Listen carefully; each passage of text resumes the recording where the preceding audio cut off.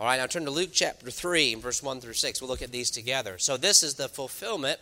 Exactly what was said here is repeated. Luke chapter 3 and verses 1 through 6. And this is the beginning of John the Baptist's ministry. He preaches repentance of Israel to turn back to God. We know that there was a religious system that the Pharisees and the Sadducees and the religious system of the day was following the outward requirements of the law, but the inward part, the heart, was not there. Isn't that a great lesson for us? That we can do the outward things, but our heart can be far from God.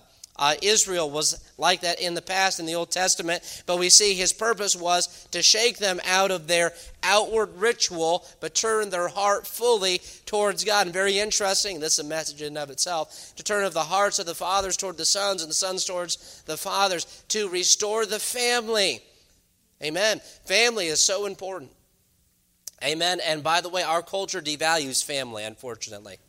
Devaluing of the family unit, devaluing of a husband and wife relationship, parents' relationship with their children and children with their parents. There is an attack on that, and the devil has that for a particular reason, because without solid families, you can't have solid churches, and if you don't have solid families, you don't have a solid country. Why do you think our country's falling apart?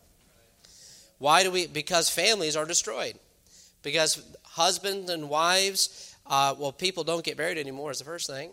The second thing is that there is a lack of respect, a lack of love toward children, and also lack of respect from children to their parents. And this is all against what the Bible teaches us. And I said that's a message for another time.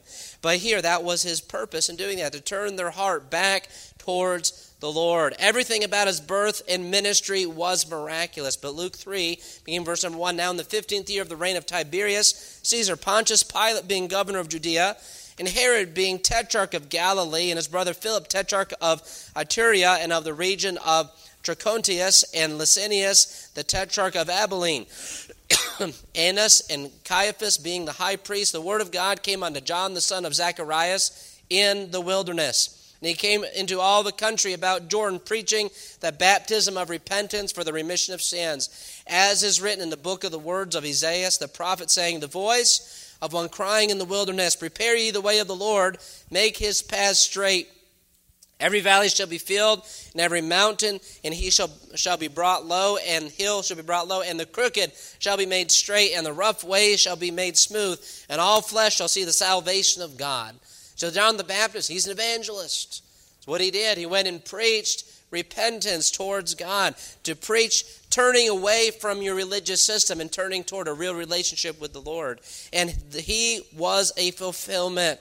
And his parents, Zacharias and Elizabeth, were beyond their childbearing years. Look back at Luke chapter 1. But we see something about them, that they were faithful people. It says, verse number 6, and they were both righteous before God, walking in all the commandments and ordinances of the Lord blameless. They just loved the Lord. They did all that they were to do. They were faithful. And now they were beyond childbearing years. We don't know how old they were, but it says here they were now well stricken in years. So this whole situation reminds you of what? Abraham and Sarah. Actually, this being done was a sign as a miraculous thing. Because if you look at it from a human perspective, well, yes, those things could have been true of anybody.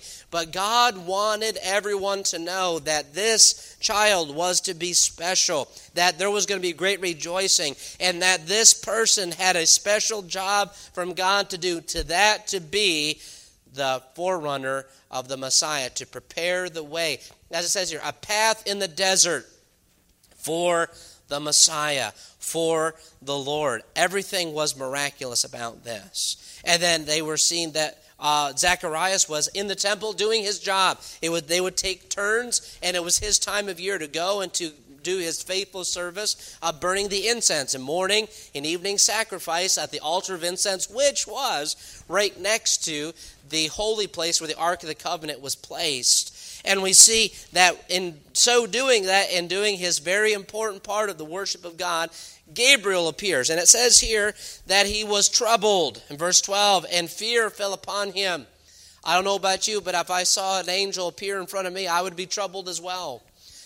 we would be afraid. We're looking, well, why? It's just Gabriel. Why is he afraid? You would be troubled as well, wouldn't you? And he didn't know, knowing also, being in the midst of his worship, in the midst of giving incense, was he going to bring a good message or a bad one? Was this a proclamation of judgment upon Israel? He didn't know what was going to happen, but here it is. But the angel said, "And fear not, Zacharias, for thy prayer is heard, and thy wife Elizabeth shall bear thee a son, and thou shalt call his name John." So that brings us into God's message. Number 2, God's message. So Gabriel appeared to Zacharias during his time, and we see that he had been praying. Zacharias had been praying for a child. I don't know if he had still been praying. The answer to that question, we don't know. But we do know that for years he had prayed for a child, and an angel appears to him and tells him, "Your prayer has been heard. You're going to have a child." They're probably in their 60s or 70s. It says well stricken, so they're probably up in that age range. And I don't know if what he was thinking. Maybe he said, "Well, this is a little bit too late for that. What is going on here? This doesn't make any sense." And it says, "And thy wife Elizabeth shall bear thee a son, and thou shalt call his name John," and which is a Hebrew word that comes from it's not Jonas, Joannes, something along those lines. I'm sorry, I'm not firing on all cylinders this morning. I apologize for that. But it's one of those things. Oh, I'll remember that. I won't make a note about it. Anyway, I'll make a note about it next time. But it has the idea of Jehovah, the hope being in Jehovah, and being in the hope and the grace of God. And we see this: "Shall call him name John, and shall have joy and gladness, and many shall rejoice at his birth." Verse 15, "For he shall be great in the sight of the Lord. He shall drink neither wine nor strong drink. He shall be filled with the Holy Ghost, even from his mother's womb." So that is the vow of a Nazarite. Samson was a Nazarite. Elijah was, from all appearances, was a Nazarite, and Elisha as well. "And he shall go before him in the spirit and power of Elias, to turn the hearts of the fathers to the children, and the disobedient to the wisdom of the just, to make ready a people prepared for the Lord." Let's pause for a moment. Now, all those that were familiar with, especially the worship of God, they knew this promise. They knew these. We have to understand something. When these things were being said, those that heard them, that knew the prophecies, that knew what was to come, these were fulfillments. And so when Zacharias heard this, he knew this meant exactly what was said in Malachi chapter 4, verses 5 and 6, that this was a fulfillment, a direct quotation, and this was an angel of the Lord that came to him. In verse 18, "And Zacharias said unto the angel, Whereby shall I know this? For I am an old man, and my wife well stricken in years." Now you look at different accounts in the Old Testament, and you see the message of God coming to people. You see it coming to Noah. And Noah was told to build an ark, that the world was going to be destroyed by a flood. He had never seen a flood. He had never seen rain. But yet, what did he do? He simply went and did what God told him to do. He didn't say, "Well, this doesn't make any sense." But Zacharias here, and to be honest, we can't be too hard on him, because we do the same thing so many times. We do the same thing. "God, this doesn't make any sense.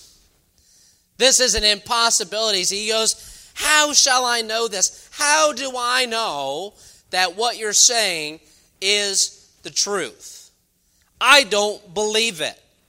That this is completely out of the blue." By the way, imagine serving the Lord faithfully in your service for 30, 40, 50 years, and all of a sudden an angel appears to you and tells you everything that you've been praying for will be fulfilled. And by the way, your son is going to be the forerunner of the Messiah. And you know what? You might be tempted to think, "Well, that's just a little too hard for me to swallow." And he has his doubts. A man who had been waiting for years for a child, and perhaps had long forgotten the prayers of his younger years, yet God was faithful and willing to answer this prayer in such an unusual way. Have you ever had that happen, that you were praying for something for a long time? Maybe you haven't prayed for it for a while, but then all of a sudden God answers it. God doesn't forget prayers given made to him. Amen? We forget. But God is always faithful. And those promises, yes, the promises of the Old Testament to the New, miraculous. But can we transfer this over? God is faithful to His promises to us. Faithful in the promises of salvation. Amen. And that if we call upon Him, we shall be saved. The promises of never leaving us or forsaking us. The promise of His provision. All of these things, I pray that they're an encouragement to your heart. That God is there and God doesn't forget about our prayers to Him. But man's doubt. This was a little too much for Zacharias. He was human just like we are. He doubted. He doubted. Well, I don't know. Whereby shall I know this? For I am an old man and my wife well stricken in years. What was he thinking? He was thinking in a human sense. He was thinking by the limitations of himself and the limitations of mankind. But he forgot who he was speaking to. He was speaking to a messenger of Jehovah, the Almighty God. For with God all things, for man it is impossible, but with God all things are what? Possible. And we see that actually that verse is used a little bit later on in dealing with Mary, is talking to Elizabeth a little later on. That verse is, it's impossible with man, it's impossible, but all things are possible with God. The message, so what's the message? An angel was standing in front of him named Gabriel. And Gabriel was telling Zacharias exactly what Jehovah God had told him to speak. Let's look down the next verse. In 19, the angel answering said unto him, I am Gabriel, that stand in the presence of God, and am sent to speak unto thee, and to show thee these glad tidings. So what was the purpose? He goes, I was standing in the presence of God, and God said, Gabriel, go tell Zacharias what I am going to do for him. Came right from the courts of the throne room of God to appear before Zacharias. And why is he saying this? He's saying, Zacharias, just so you understand who you are doubting. You're not doubting me. You are doubting Almighty God, who just sent me to give you this message. And of glad tidings. I am bringing you a joyous message, and you're saying you don't believe it. I don't know if you read that. When I read that, I was, uh-oh. Do we do that? When God wants to bring peace and joy and blessing into our life, and we say, well, how? I don't see it. I don't understand how that can happen. We don't need to raise our hand. We've all been there, haven't we, at one time or another? We've doubted. Aren't you glad God is gracious? He loves us so much. He gives us so much grace. But you know, there was a consequence here. From the very throne room of God, Gabriel was sent, yet Zacharias doubted. And as a result, Zacharias was struck speechless until the birth of John. This was a sign that indeed this would come to pass. That because of his doubt, he lost his ability to speak. And as a result, but we see that John, whose name means Yahweh is gracious, Yahweh is merciful. I did put it in my notes. All right. Just the wrong spot. Anyway, Yahweh is gracious, Yahweh is merciful. That's what the name John means. But they wanted to, if we skip forward a little bit, at his birth, they wanted to name him something else. They wanted to name him Zacharias. They wanted to name him after his family name. And he was like, no. And so they got a writing tablet, and he said, his name is John. Just like God told me to. I'm not going to doubt anymore. And at that moment, what happened? He could speak. And what did he do? He praised God because he believed. He praised and gave glory to God. You know what? There are times of his chastisement, but when we learn the lesson, we see there's restoration. Amen? There's restoration and there is blessing in that. So what is the lesson here? Let's be honest. Do we doubt the word of the Lord? Well, that was true of them back then. Right? That was true of so-and-so back in the Old Testament. That was true of so-and-so in the New Testament. That was true of them. But you know what? Those things don't happen like that anymore. We still serve the same God. Amen? We still serve the same God of Elijah and Paul and of Peter and Luke and Timothy and whoever else you want to name. God doesn't change. He said, I change not. The same God who provided for them, who used them to do great and wonderful things, is still the same God. And guess what? God still wants to do great and wonderful things in people's lives. But he needs servants to be his hands and his feet and his mouthpiece, to be his ambassadors. You know, sometimes we don't take our ambassadorship seriously.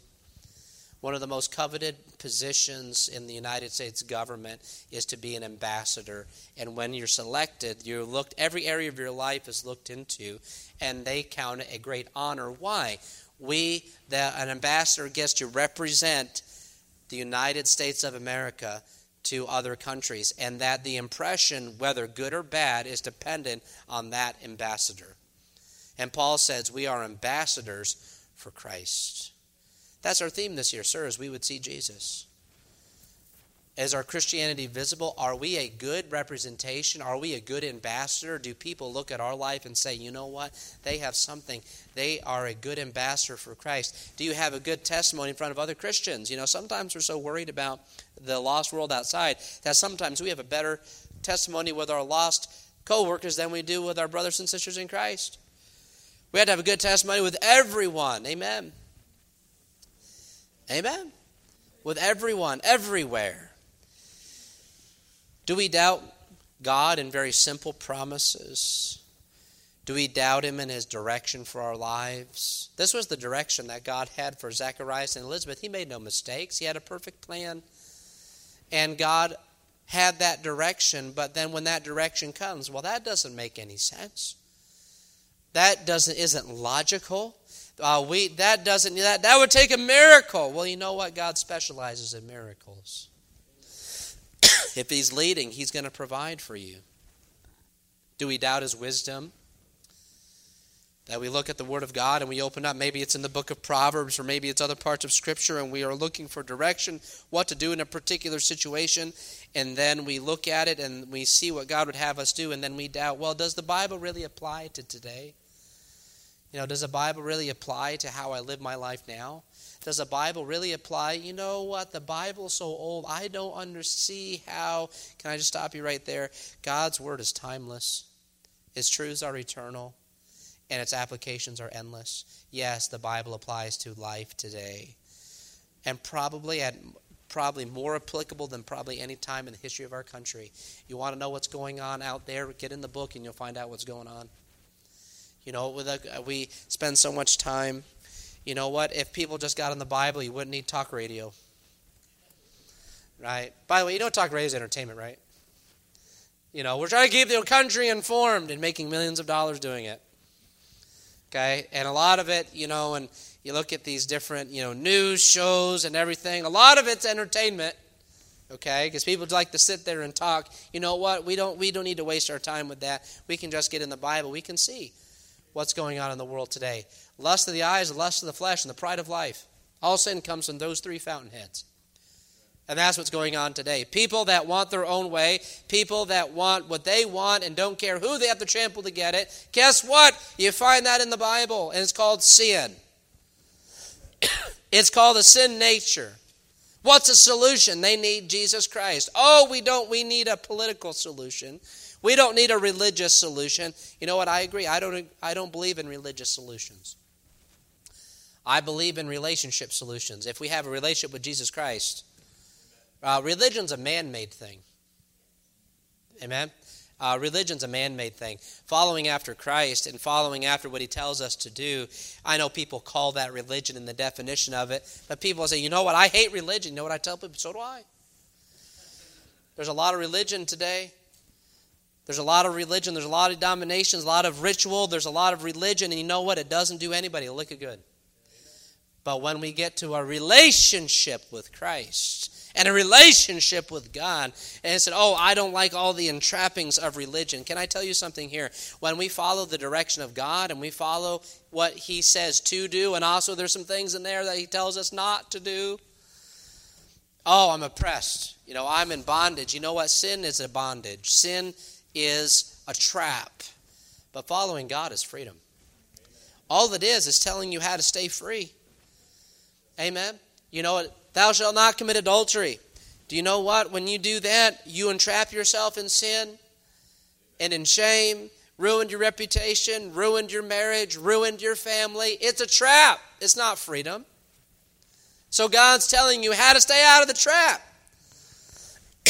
I hope if we were going out somewhere in the wonderful state of Texas, I don't know about you, but if you look at all the things that can kill you in Texas in the summertime, I mean, even in the wintertime, 17-degree weather, man. I mean, I just think the state is out to get you sometimes, 110 degrees in the summertime, poisonous snakes of all kinds, scorpions and tarantulas and all of those type of things. You know what? I would hope that someone, if you're new here, that someone would come up to you, hey, if you go out hiking, just don't pick up the little thing that runs around that has two claws and a thing that bends over like that. Those are your friends. You can just pick those up, and they're great pets to keep, right? You're going to find out that they hurt an awful lot, right? And, some of them actually, people have reactions to them, and they die. And I would hope someone would say, you know what, it's just fine to keep that little scorpion. They're your friends, and just to keep them and put them in your pocket. You know what, if you ran across that person, you picked them up, got stung, you said, man, that person is mean. They played a trick on me. Some churches do that. They say, oh, well, you're fine. You're fine. You're fine to keep that scorpion. You're fine to do that. Guess what? We're your friends. We love you in the Lord. We just all love one another. Kumbaya. Strumming the guitar. We're just having a great old time. Can I tell you something? They're not being friendly if they don't tell you about something that's dangerous. I'm not saying they're doing it in a malicious thing, but they think we're being loving when they're really not. When you love and care about somebody, you're going to tell them about something that's dangerous. Amen. I hope you tell your children not to put their hand in a fire, right? Well, I don't want to restrict them too much, I just want them to experience life themselves. You know what? And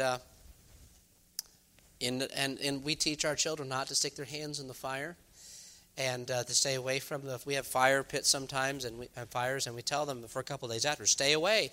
Well, I'll never forget Timothy. He decided that it looked like fun to stick his hand into the ashes a day after a fire and grab something out of there. He saw something sticking. He went and grabbed it and started screaming because he grabbed an ember. Can I tell you something, though? And that even though we taught him in that experience, he has never come anywhere near that fire pit again. Right? Don't we have experiences like that? And there's times that we doubt the promise of God and we doubt the instruction of God. Well, I don't know if that's really dangerous or not. And we go and we pick up an ember. Right? But aren't you glad that God's there to forgive? But also He tells us, I told you. Don't do that. I wasn't joking. Don't doubt the Word of God. Don't doubt His power. How many times does Jesus rebuke His disciples that, oh, ye of little faith? Several times. They were following after Him. Peter, the most famous, said, oh, ye of little faith, wherefore didst thou doubt? Why did you doubt me? God is not pleased with our doubts. And also, He does not excuse them.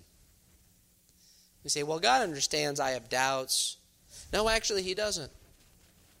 Because God is all-powerful, all-knowing, and has given us His Word. What more do you need? And say, well, I need a sign. What did Jesus say to that? Only a wicked and adulterous generation seeketh after a sign. Because that's exactly what was happening with the Jews. They said, well, we believe you kind of, but, do a trick for us. Show us a sign. Show us a sign. And by the way, if you study all the promises that God had given and all the prophecies in the Old Testament, all of them fulfilled in Christ, you will see how the epitome of arrogance it is to even suggest, I need a sign. What more did they need? Amen. Hundreds of prophecies up until that point in His ministry had been fulfilled, and that's exactly what Jesus was saying. Only a wicked and adulterous generation. You doubt all the other signs that have been given to you. You've doubted all the other prophecies, so what's one more? Not going to do any good. The rich man that lifted up his eyes in hell and says, hey, send somebody back. Send Lazarus back to tell my brethren. He said, oh, they won't believe even if one came back from the dead. They're doubting. Don't doubt. God is not pleased with our doubts. When God has so clearly revealed Himself to us this morning, let us not doubt him. And God blessed Zacharias and Elizabeth to continue. I encourage you to go home and read the rest of Luke chapter 1, all that God did, and they're rejoicing. You see, Elizabeth didn't doubt. We see that she was just so excited that God had answered her prayer and that God was using her in such a special way. And Elizabeth is Mary's cousin. And so on one side or the other, so there was also the Levitical of the tribe of Levi connection on either Mary's mother, or I was actually on her mother's side there. So interesting, an interesting connection there. If you we looked at the genealogy last week. So next week when we come together for Christmas Sunday, we're going to look at how the prophecies concerning the birth of Christ were fulfilled and how God did a mighty miracle. Let's not doubt the miracle of Christmas. Let's not doubt the miracle of the coming of the Messiah. Was Jesus the Messiah? We looked at that last week. An emphatic yes. He was and he is. And he ever lives to make intercession for us. Praise God. Praise Jehovah this morning. But are we doubting? Let's not doubt.